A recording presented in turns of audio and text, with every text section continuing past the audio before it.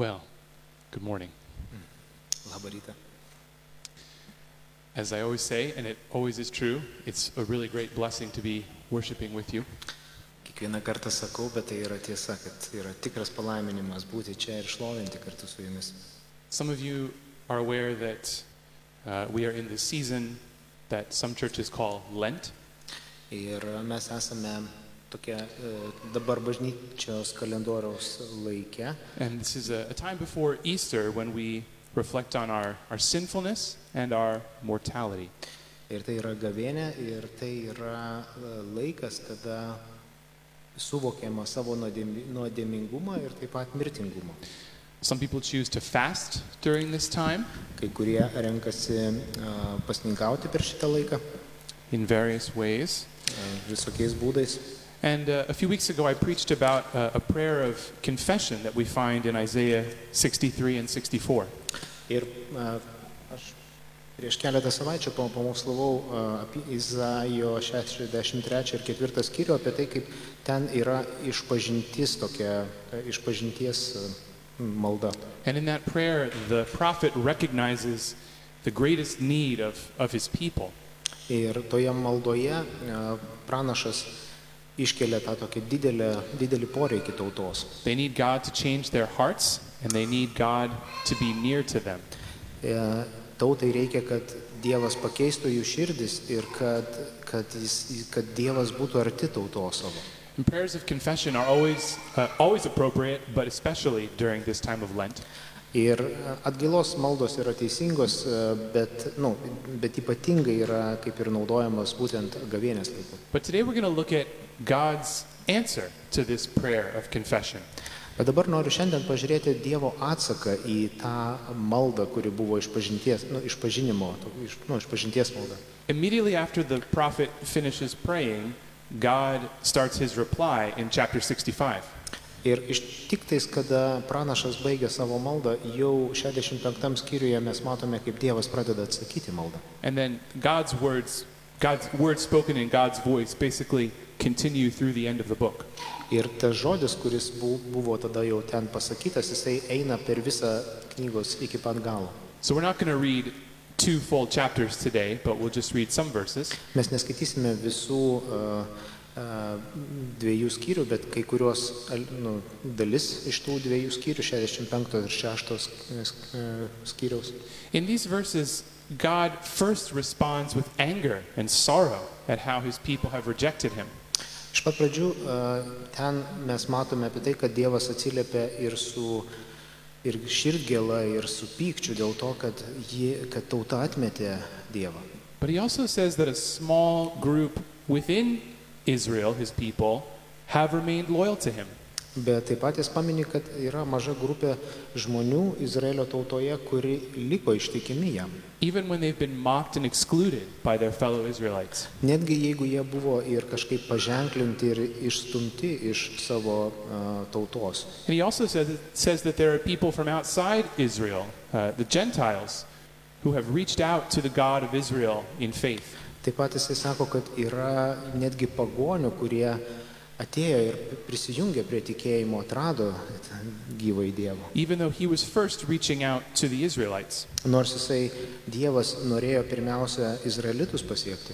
So believing Israelites and Gentiles together, God says, will together form his new people.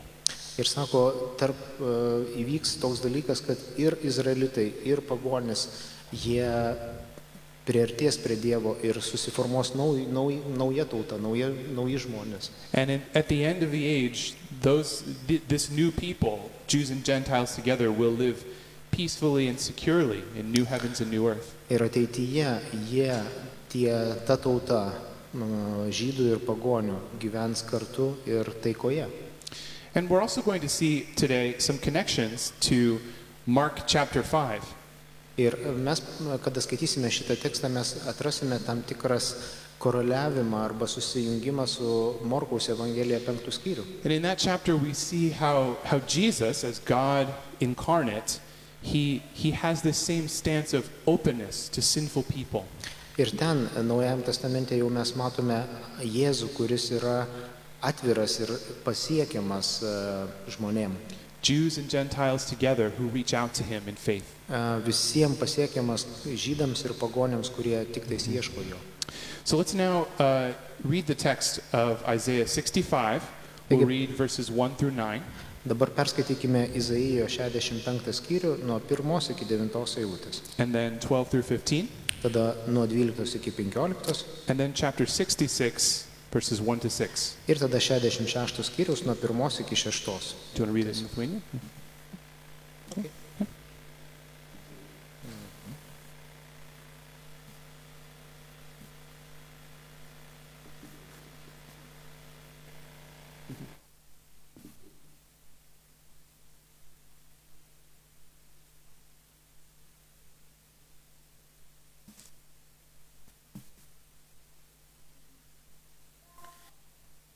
Aš buvau pasirengęs atsakyti tiems, kurie manęs neklausė, būti surastas tų, kurie manęs neieškoja.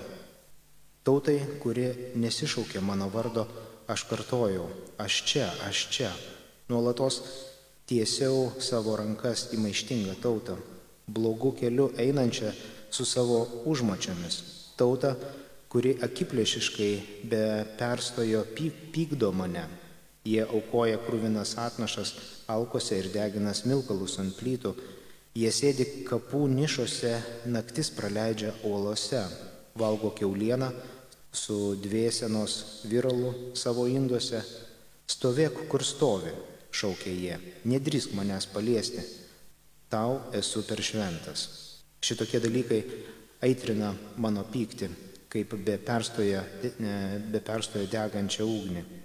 Štai visa tai priešais mane užrašyta, nebetylėsiu, kol neatsiskaitysiu. Atmokėsiu jiems, kaip jie nusipelnė, drauge už jų kaltes ir jų tėvų kaltes, sako Viešpats, kadangi jie degino smilkalus kalnuose ir įžeidinėjo mane ant kalvų. Aš jiems toliau atseikėsiu atlygį, kokio jie nusipelnė. Tada kalba Viešpats, kol kelyje dar yra sulčių, kol kekėje yra sulčių, žmonės sako, neišmeskite jos, nes joje dar yra šis tas gero. Taip ir aš pasielgsiu su savo tarnais, neatmesiu jų visų. Iš Jokūbo pagimdysiu palikuonių, iš Judo mano kalnų paveldėtojų. Mano išrinktieji paveldės kraštą, mano tarnai ten gyvens.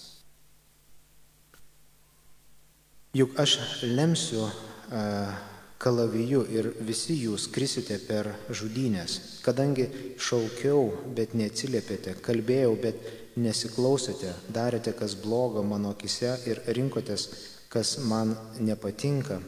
Todėl aš taip kalba Viešpats Dievas. Štai mano tarnai valgys, o jūs kęsite alkį. Mano tarnai gers, o jūs kęsite troškulį. Mano tarnai džiaugsis, o jūs turėsite gėdytis. Mano tarnai dainuos iš širdies džiaugsmo, o jūs verksite iš širdgėlos, aimanuosite iš sielvarto. Jūs paliksite vardą, kuris man išrinktieji keiksis. Taip Viešpats Dievas te užmuša tave, bet mano tarnai gaus kitą vardą. 66. Taip kalba Viešpats, dangus mano sostas, o žemė suolelis mano kojoms. Kur tie namai, kuriuos galėtumėte man pastatyti, kur tie mano poilsio vieta, mano ranka sukūrė visą tai mano, tai Viešpaties žodis. Aš rūpinuosi žmogumi, suvargusiu ir besisėluojančiu, drebančiu nuo mano žodžio.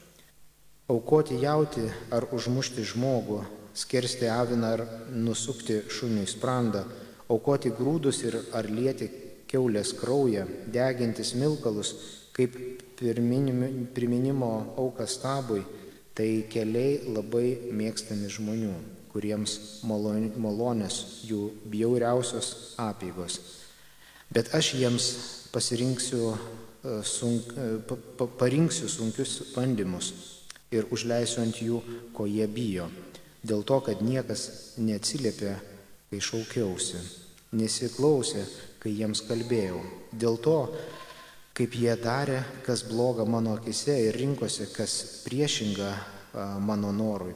Klausykis Viešpaties žodžio, kurie drebate nuo jo balso. Jūsų tautiečiai, kurie jūsų neapkenčia ir atstumia dėl mano vardo, sako, te parodo Viešpats savo šlovę, kad galėtume jūsų džiaugsmu pasidžiaugti, tačiau jie bus sugėdinti. Griausmas veršis iš miesto, balsas iš šventyklos, tai balsas Viešpaties, atlyginančio priešams už jų darbus. This is the word of God. Dievo žodis. I'd like to highlight just a few important things from these verses. Noriu keletą eilučių tokių svarbių pabrėžti čia. First of all, I want us to see how there's these two motifs that fit together, two themes that fit together. Ir aš noriu pirmiausia pažiūrėti, kaip tos dvi temos susijungia čia kartu. Find this idea of calling out and reaching out. Taigi šaukimas ir pasiekimas. So first we see that God calls out and reaches out to his people, but as a whole they have rejected him. Iš tikrųjų Dievas ir šaukia, ir nori prisiliesti prie tautos, bet tos tautos, kuri atmetė jį. So maybe you've had this sort of experience where there's a toddler, a child that you are, maybe it's a nephew or a niece that you're visiting for the first time. Galbūt tai panašiai yra kaip su vaikais, kada tu ar dukterėčia, ar sūnėnas, tu pirmą kartą juos aplankai. Maybe not for the first time, but you kneel down and you hold out your arms. Ir gal ne pirmą kartą, bet tu atėjai, atsiklaupiai ir sakai, ateik. And, but the child then, runs past you to someone else. O vaikas tiesiog prabėga pro šalį. This can also happen with dogs as well. Kartais su šunim taip nutinka. So no one really takes it. Listen, I hope you don't take it personally when a child does that one time. Bet tikiuosi, kai jūs labai neįsižeidžiate, jeigu vaikas taip pasielgia. Because, children are children. Vaikai yra vaikai. But, let's say if you're an uncle or an aunt and the child, ignores you like this many times in a row. Bet įsivaizduokit, jūs esat dėdė, o tas vaikas tave ignoruoja jau daug kartų. Maybe you start to feel a little bit hurt. Ir gal pradedi galvoti, čia taip kažkaip jau skauda. But imagine as they grow up, if they still never want to see you, never want to talk with you, never want to hug you. Bet įsivaizduokim, jisai užauga ir jis niekad nenori nei pamatyti tave, nei pasisveikinti, nei apkabinti tavęs. Well, this is how God felt with Israel. Ir iš tikrųjų Dievas va šitaip jaučiasi su izraelitais. He held out his hands to them many times, even as they were growing up into his people. Iš tikrųjų jis daug kartų buvo panašiai dėmesį parodęs, rankas išskleidęs, kad jie ateitų pas jį, bet jie tiesiog kaip tauta užaugo ir nekreipė dėmesį. He did give them rules to follow, but he didn't just want them to follow these rules. Iš tikrųjų jis davė ir taisyklės, kaip jie turėtų elgtis, bet jis net tikslas buvo, kad jie elgtųsi pagal tas taisyklės. He wanted to be close to them. Jis norėjo, kad jis būtų arti jų. He made himself available to them. Jis padarė taip, kad būtų pasiekiamas. He held out his hands all day long to them, but most of them ignored him. Jis išskleidė rankas ir visą dieną laiko jas išskleidęs, bet žmonės ignoruoja jį. And I think we know that this is not unique to ancient Israel. Ir iš tikrųjų tai nėra kažkoks tai unikalus dalykas Izraelio tautoj. Each of us can think of people and maybe even times in our own lives when we've ignored God's arms reaching out to us. Iš tikrųjų gal net taip toli nereikia žiūrėti, užtenka pažiūrėti į mus pačius, ar nebuvo etapų mūsų gyvenime, kada mes ignoravome Dievo glėbį, kuris yra ištiestas mūsų link. So that's the frustration that God experiences first. Ir tai yra tokia frustracija, toks susierzinimas, kurį Dievas patiria. And as we continue through the text, he describes the situation that has made him sad and angry.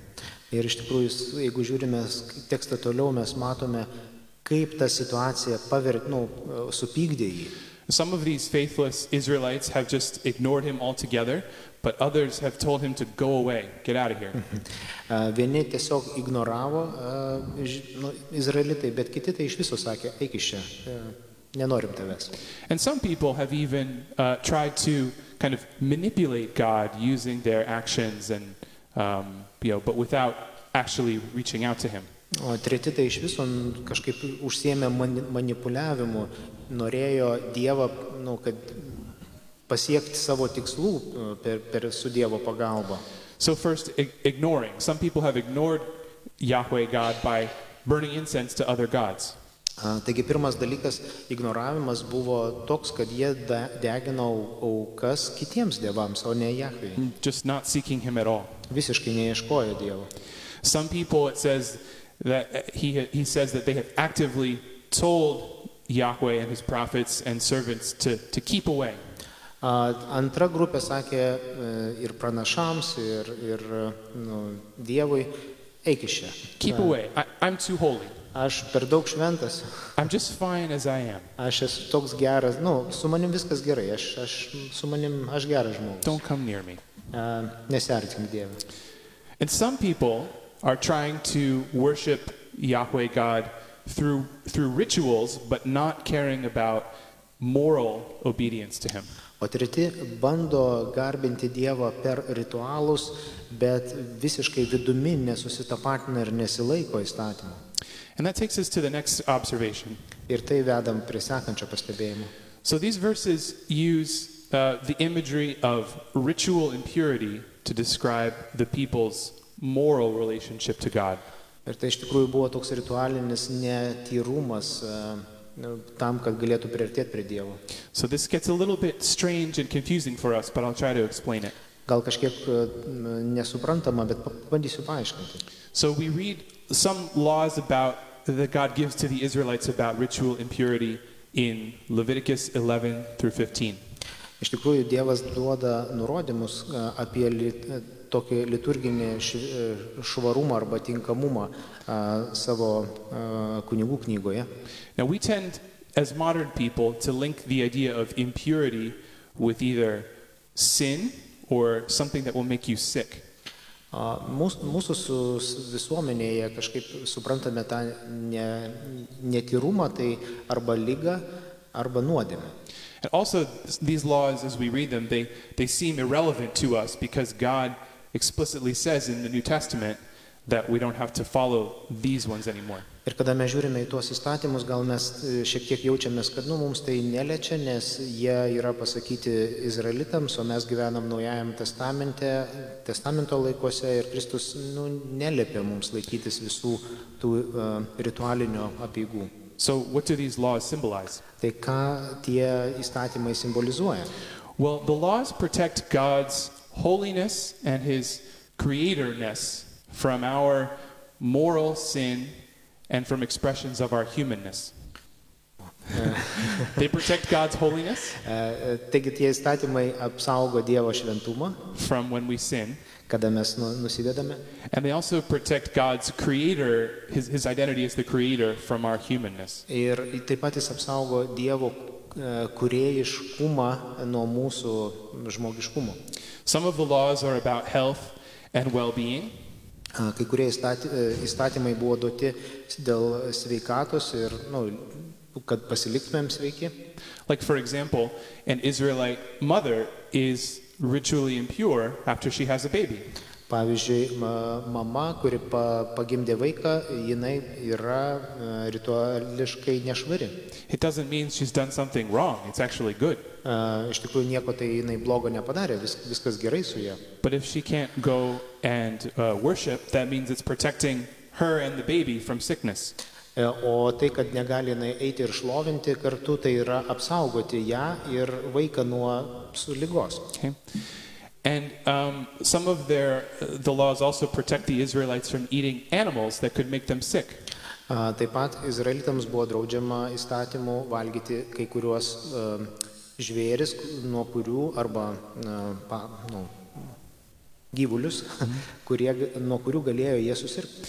Some of the exclusions were based on bodily fluids or touching that relates to death or new life. Ir iš tikrųjų kai kurie būdavo būtent prisilietimas arba kraujoplūdis, dėl apsaugos. For example, a woman was considered ritually impure during her period, which is a natural part of her God-given ability to reproduce. Pavyzdžiui, moteris, kuri turėjo savo ciklą, mėnesinių ciklą ir turėjo kraujoplūdį, tuo metu jinai skaitėsi rituališkai nešvari. Also, when someone touched a dead body, even to bury the body with respect, that person was considered ritually impure for 7 days. Arba kažkas, tai jeigu prisilietė prie negyvo kūno, net jeigu ir tai buvo laidojimo metu, jis laikydavosi 7 dienas rituališkai nešvariu. Again, nothing of this has to do with morality. Čia nieko nėra su moralė susiję. So none of these people have sinned in these situations. Nei vienas iš jų nenusidėjo šitoje situacijoje. But they're not permitted for a certain period of time to enter sacred space to worship God. Bet jiems tiesiog nebūdavo leidžiama įeiti į tą šventą vietą garbinti Dievą. And also there are some exclusions in the law that are associated with worshiping other gods. Ir taip pat būdavo išskirtinumai taip pat dėl garbinimo kitų dievų. Okay, well, how does this work in Isaiah? Kaip tai Izaijo knygoje dabar viskas dėliojasi? Well, this ritual impurity is used as a metaphor to describe the alienation from God due to their sins.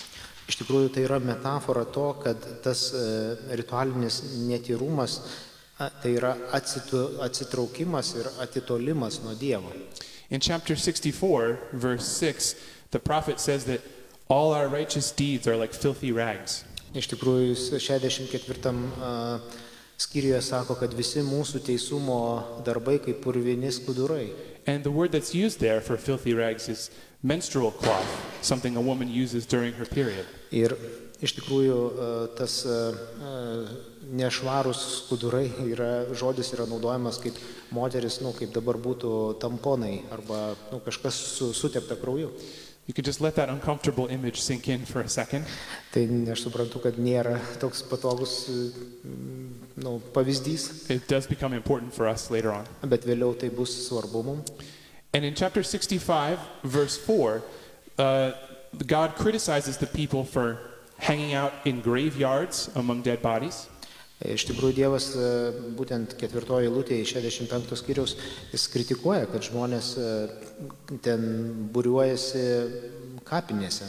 And also for eating pork and other unclean meats. Taip pat dėl to, kad valgo kiaulieną arba kitus gyvulius. And these are all ritually impure acts. Ir visi tie dalykai, tie veiksmai yra rituališkai nešvarumo veiksmas.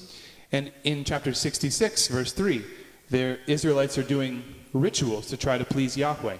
Ir 66 skyriuje mes skaitome apie tai, kaip izraelitai bando atlikti ritualus, kad pamaloninti Dievą. They're sacrificing clean animals and grain offerings and incense. Tai jie ir smilkalus aukoja, ir švarius gyvūnus, ir miltus, rugius. But God says that those are disgusting to him, like ritually impure acts. Bet Dievas sako, man tai pasibjaurėtina, tai nešvaru. So like when the Israelites come to bring a nice, perfect lamb for their sacrifice, God treats it as if they've brought a dog with a broken neck. Žodžiu, netgi tada, kada atrodo atneša jie labai tobulą avinėlį paaukoti, Dievui tai tas pats kaip šuo, kuriam nusuktas sprandas. And this is how God says their offerings to him are offensive because their hearts are hardened. Ir Dievas sako, man pasibjaurėtinos jūsų aukos, nes jūsų širdis yra užkietintos.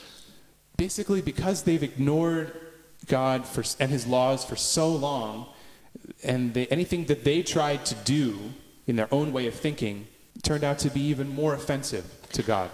Iš tikrųjų, dėl to, kad jie tiek ilgai jau tolinosi nuo Dievo ir visas darė tik tai, kas jų širdise atrodė teisinga, ir dabar, ką jie daro, nors atrodo lyg ir bando gerą padaryti, bet Dievui tai yra, įžeidimas. And maybe you felt this way, of course, in a different sense, but you felt like anything you've tried to do to make things right with God and others around you just ends up blowing up in your face? Ar nėra kartais ir mums toksai pojūtis, kad mes stengiamės kažką tai padaryti gero ir kažkaip sutvarkyti santykį su Dievu, bet grįžta, atrodo, viskas atgal mums.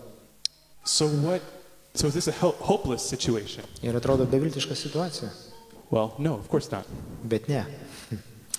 But what does God do? Ką Dievas daro?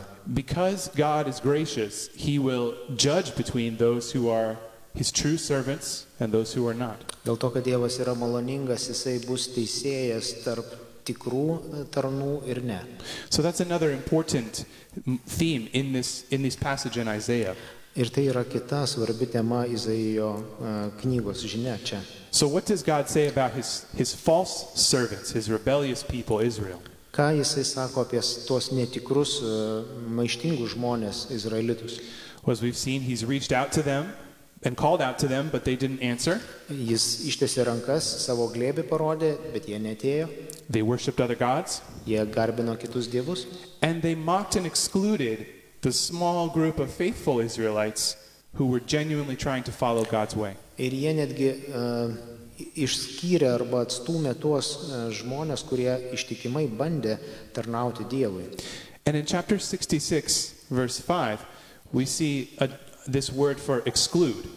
Ir 66 skyriuje 5 eilutėje mes randame tą žodį išskyrė arba atskyrė.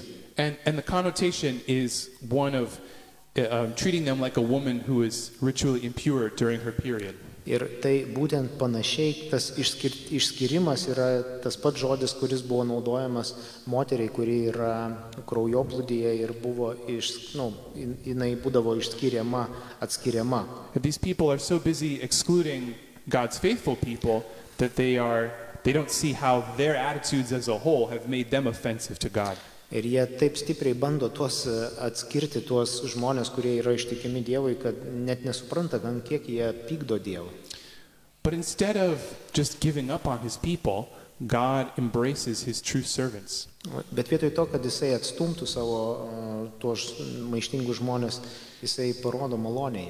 In 64:7 it says these are the people who call upon Yahweh's name and try to take hold of him. Nes kitoje eilutėje sako, kad tai yra tie žmonės, kurie bando ištiesti rankas į visagalį Dievą ir laikytis jo.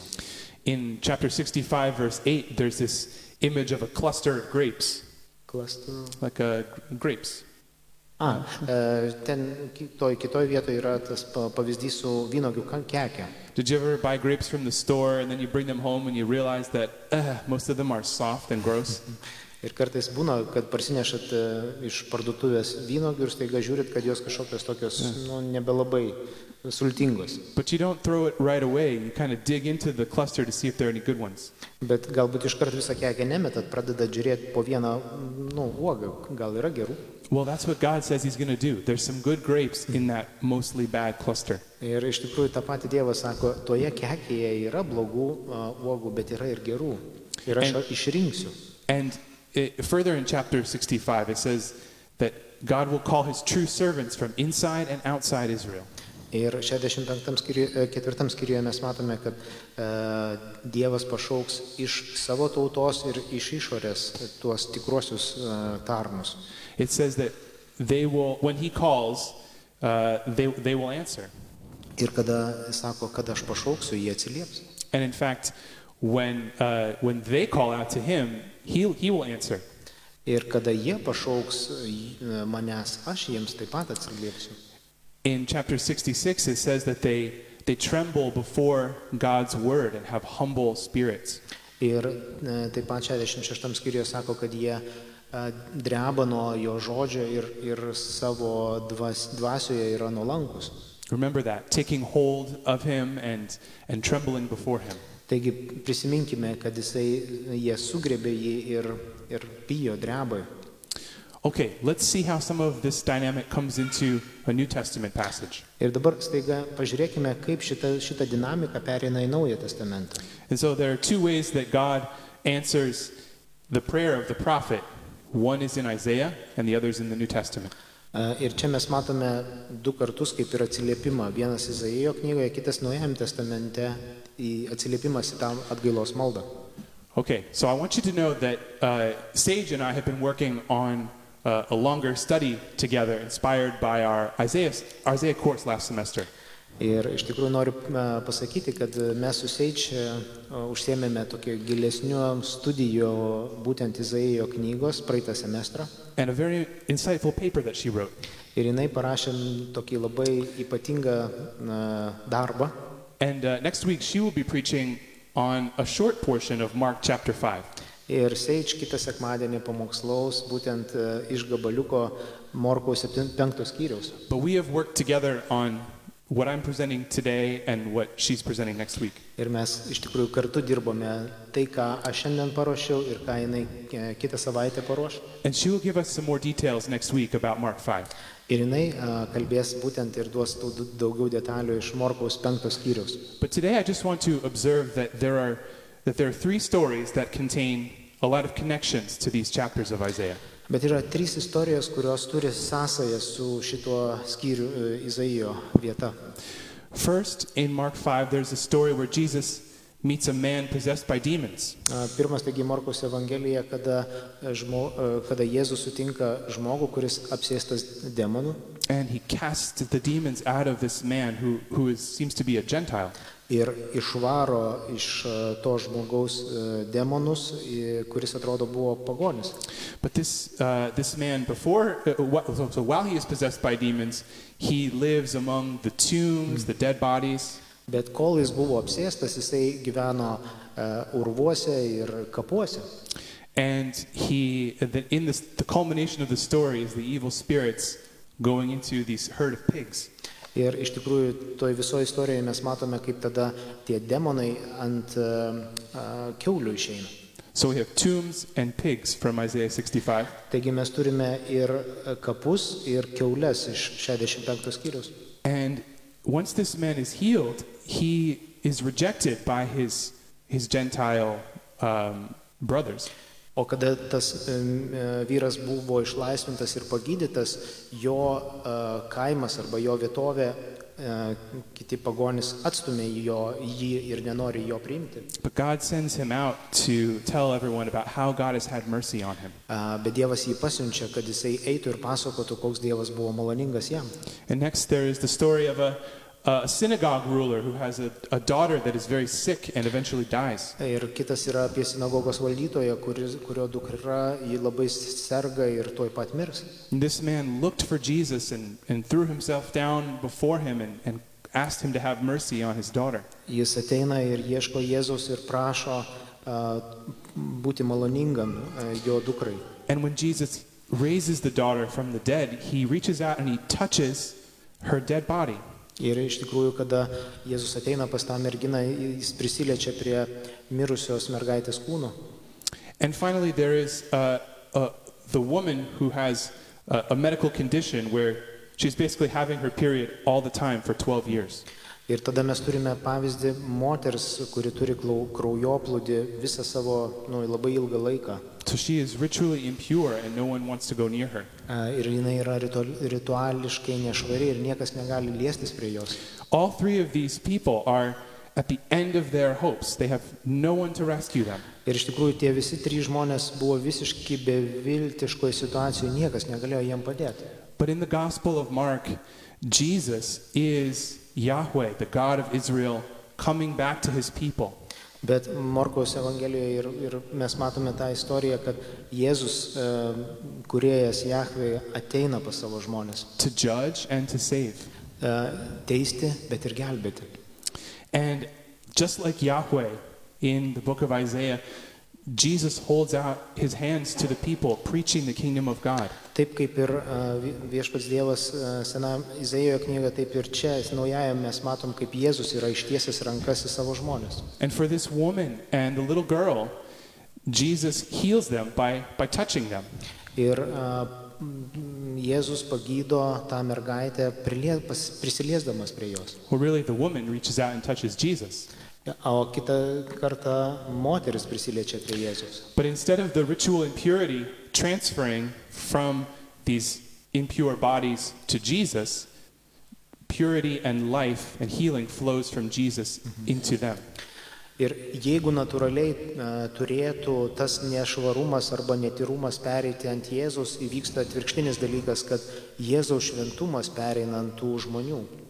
And these three stories together show us that there are amongst Jews and Gentiles many who ignore or disregard Jesus. Ir mes matome toje istorijoje, kad yra žmonių ir tarp žydų ir pagonių, kurie nekreipia dėmesio, ignoruoja Jėzų. But there are also faithful ones who seek out Jesus and take hold of him. Bet yra ištikimų žmonių, kurie ieško Jėzaus ir laikosi jo.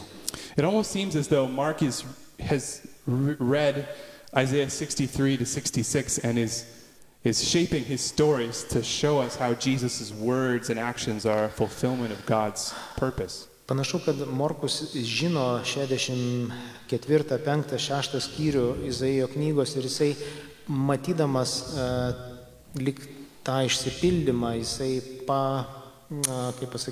suformuoja tą pagal tas istorijas, kaip ir atliepia tai, kas buvo.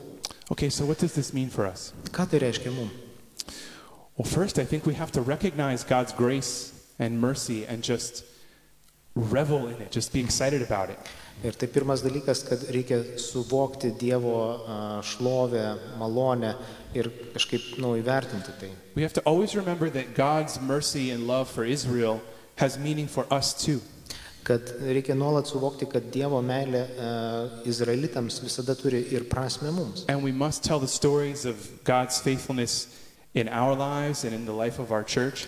Ir mums svarbu kalbėti istorijas, kurios yra Dievo ištikimybės ženklai mūsų gyvenime ir mūsų bažnyčiai. But the second thing is that we have to receive this passage in Isaiah as a warning. Bet taip pat mums reikia šitą istoriją perskaityti kaip įspėjimą. So Israel thought they were really safe and secure as God's people. Jie galvojo, kad Izraelitai yra tokie saugus ir apsaugoti. Nes yra Dievo žmonės. And they didn't have to pursue God or pursue holiness. Ir jiems atrodė, kad gal nereikia jiems ieškoti ir siekti šventumo. Or maybe they treated Israel's God and other gods as something they could manipulate when they wanted something. Arba galbūt jiems atrodė, kad yra Izraelio dievas, bet yra kiti dievai ir kada jiems patogu, jie kažkaip gali ten manipuliuoti. Oh, I do these rituals for God and then he'll give me what I want. Aš padarysiu tam tikrus ritualus ir gausiu, ką aš noriu. Now I'm going to speak for a moment for those of you who are like me, raised in sincere Christian families. Aš noriu dabar kreiptis į tuos, kurie, kaip ir aš, buvau išauklėti krikščioniškose šeimose. So I'm talking to especially the youth, Kalbu apie jaunimui, the teenagers, paaugliams, children, vaikam and I'm also talking to myself. ir visų pirma savo. We should never take for granted the grace of God. Mums niekada negalime nevertai priimti Dievo malonės. And just because we've heard these things talked about to us growing up. Tik dėl to, kad taip dažnai mes girdėjome tos krikščioniškus dalykus aplinkui mus. And believe me, I know plenty of people who are raised in Christian families who, despite knowing the truth, have rejected it. Patikėkite, žinau labai daug žmonių savo tarpe, kurie nežiūrint to, kad jie užaugo krikščioniškoje aplinkoje, jie sąmoningai atsisakė arba atstūmė Dievą. Just like these Israelites who were raised with so many stories of how God wanted to be close to them. Lygiai taip pat kaip tie Izraelitai, jie išaugo su tom visom istorijom, kur jos kalbėjo apie tai, kaip Dievas norėjo būti arti jų, bet jie atsisakė. Each of us raised with this blessing, it is a blessing, but each of us still needs to believe in Jesus for ourselves. Taip mes išaugame lyg ir palaiminime, bet vis tiek mums reikia tikėjimo į Kristų asmeniškai. And if you haven't yet been baptized and been identified with Christ and asked for the support and the encouragement of the church in your Christian walk, we're going to be having a baptism service in a few weeks. Ir jeigu tu dar nesi padaręs to žingsnio ir pasikrikštijęs sąmoningai, kažkaip susitapatinęs su tikėjimu ir Kristaus keliu, tai mes greitai turėsime krikštą ir tu galėtum prisijungti. So this is a great opportunity to take that step and proclaim what God has done for you. Ir tai yra geras žingsnis, teisingas, išpažinant tai, ką Dievas padarė tau. And as we close, we have to always focus on how Jesus completes this portrait of God that Isaiah is painting for us. Ir iš tikrųjų taip svarbu gale pamatyti tai, kaip yra nupiešiamas Kristaus atvaizdas būtent Izaijo knygoje. The prophet says to God, "Why are you so distant? Why aren't you reaching out to us?" Pradžioje pranašas sako, kodėl tu taip atitolai nuo mūsų, kodėl taip sunku tave pasiekti. And God's answer in Isaiah 65 is, "I did reach out to you all day long." O Dievas sako, ne, aš visą dieną esu ištiesęs rankas į jūs. And then he also says that he's going to extend that reach and call people from all nations and backgrounds. Ir jis dar daugiau pasako, aš taip esu plačiai ištiesęs rankas, kad aš pakviesiu iš visų tautų pas save. And throughout the gospel stories, we see that Jesus' arms are open wide to those who will humble themselves and respond to his call. Iš Naujojo testamento mes matome, kad kiekvienas, kuris tik nusižemina ir atsiliepia į Kristaus kvietimą, Kristus visada atsilieps. For those who would take hold of him in faith. Visi, kurie prisiliečia ir kabinasi tikėjimu į Kristų. And at the cross, with his arms stretched out all day long, in excruciating pain, he looked out at a rebellious and disobedient people. Ant kryžiaus, kada jis buvo agonijoje ištiesęs rankas, jisai žiūrėjo į tautą, kurie atmeta jį ir maištauja. At Jews and Gentiles. Ir žydai, ir pagonis. And he took upon himself the punishment for their sin, for all who would trust in him. Ir jis priima bausmę už tuos, kurie nepasitikė juo. And his arms remain open and his hands remain powerful to rescue us. Ir jo rankos yra vis dar ištiestos ir jo glėbys atviras ir jis yra galingas, kad išgelbėtų mūsų. And his hands are loving and careful to shape us into the images that he's created us to be. Ir jo rankos yra mylinčios rankos, kurios gali suformuoti mus į atvaizdą, į mylintį atvaizdą. Just like Isaiah says, the potter shapes the clay. Taip kaip Izaijas sako, kaip puodžius formuoja puodą. So come to Jesus. Taigi ateikit pas Jėzų. And confess your rebellion and your anger, your resentments and self-love. Išpažinkit savo maištus, savo nepasitikėjimą. And receive his forgiveness. Ir priimkim jo atleidimą. Receive the Holy Spirit who guided Israel in the wilderness.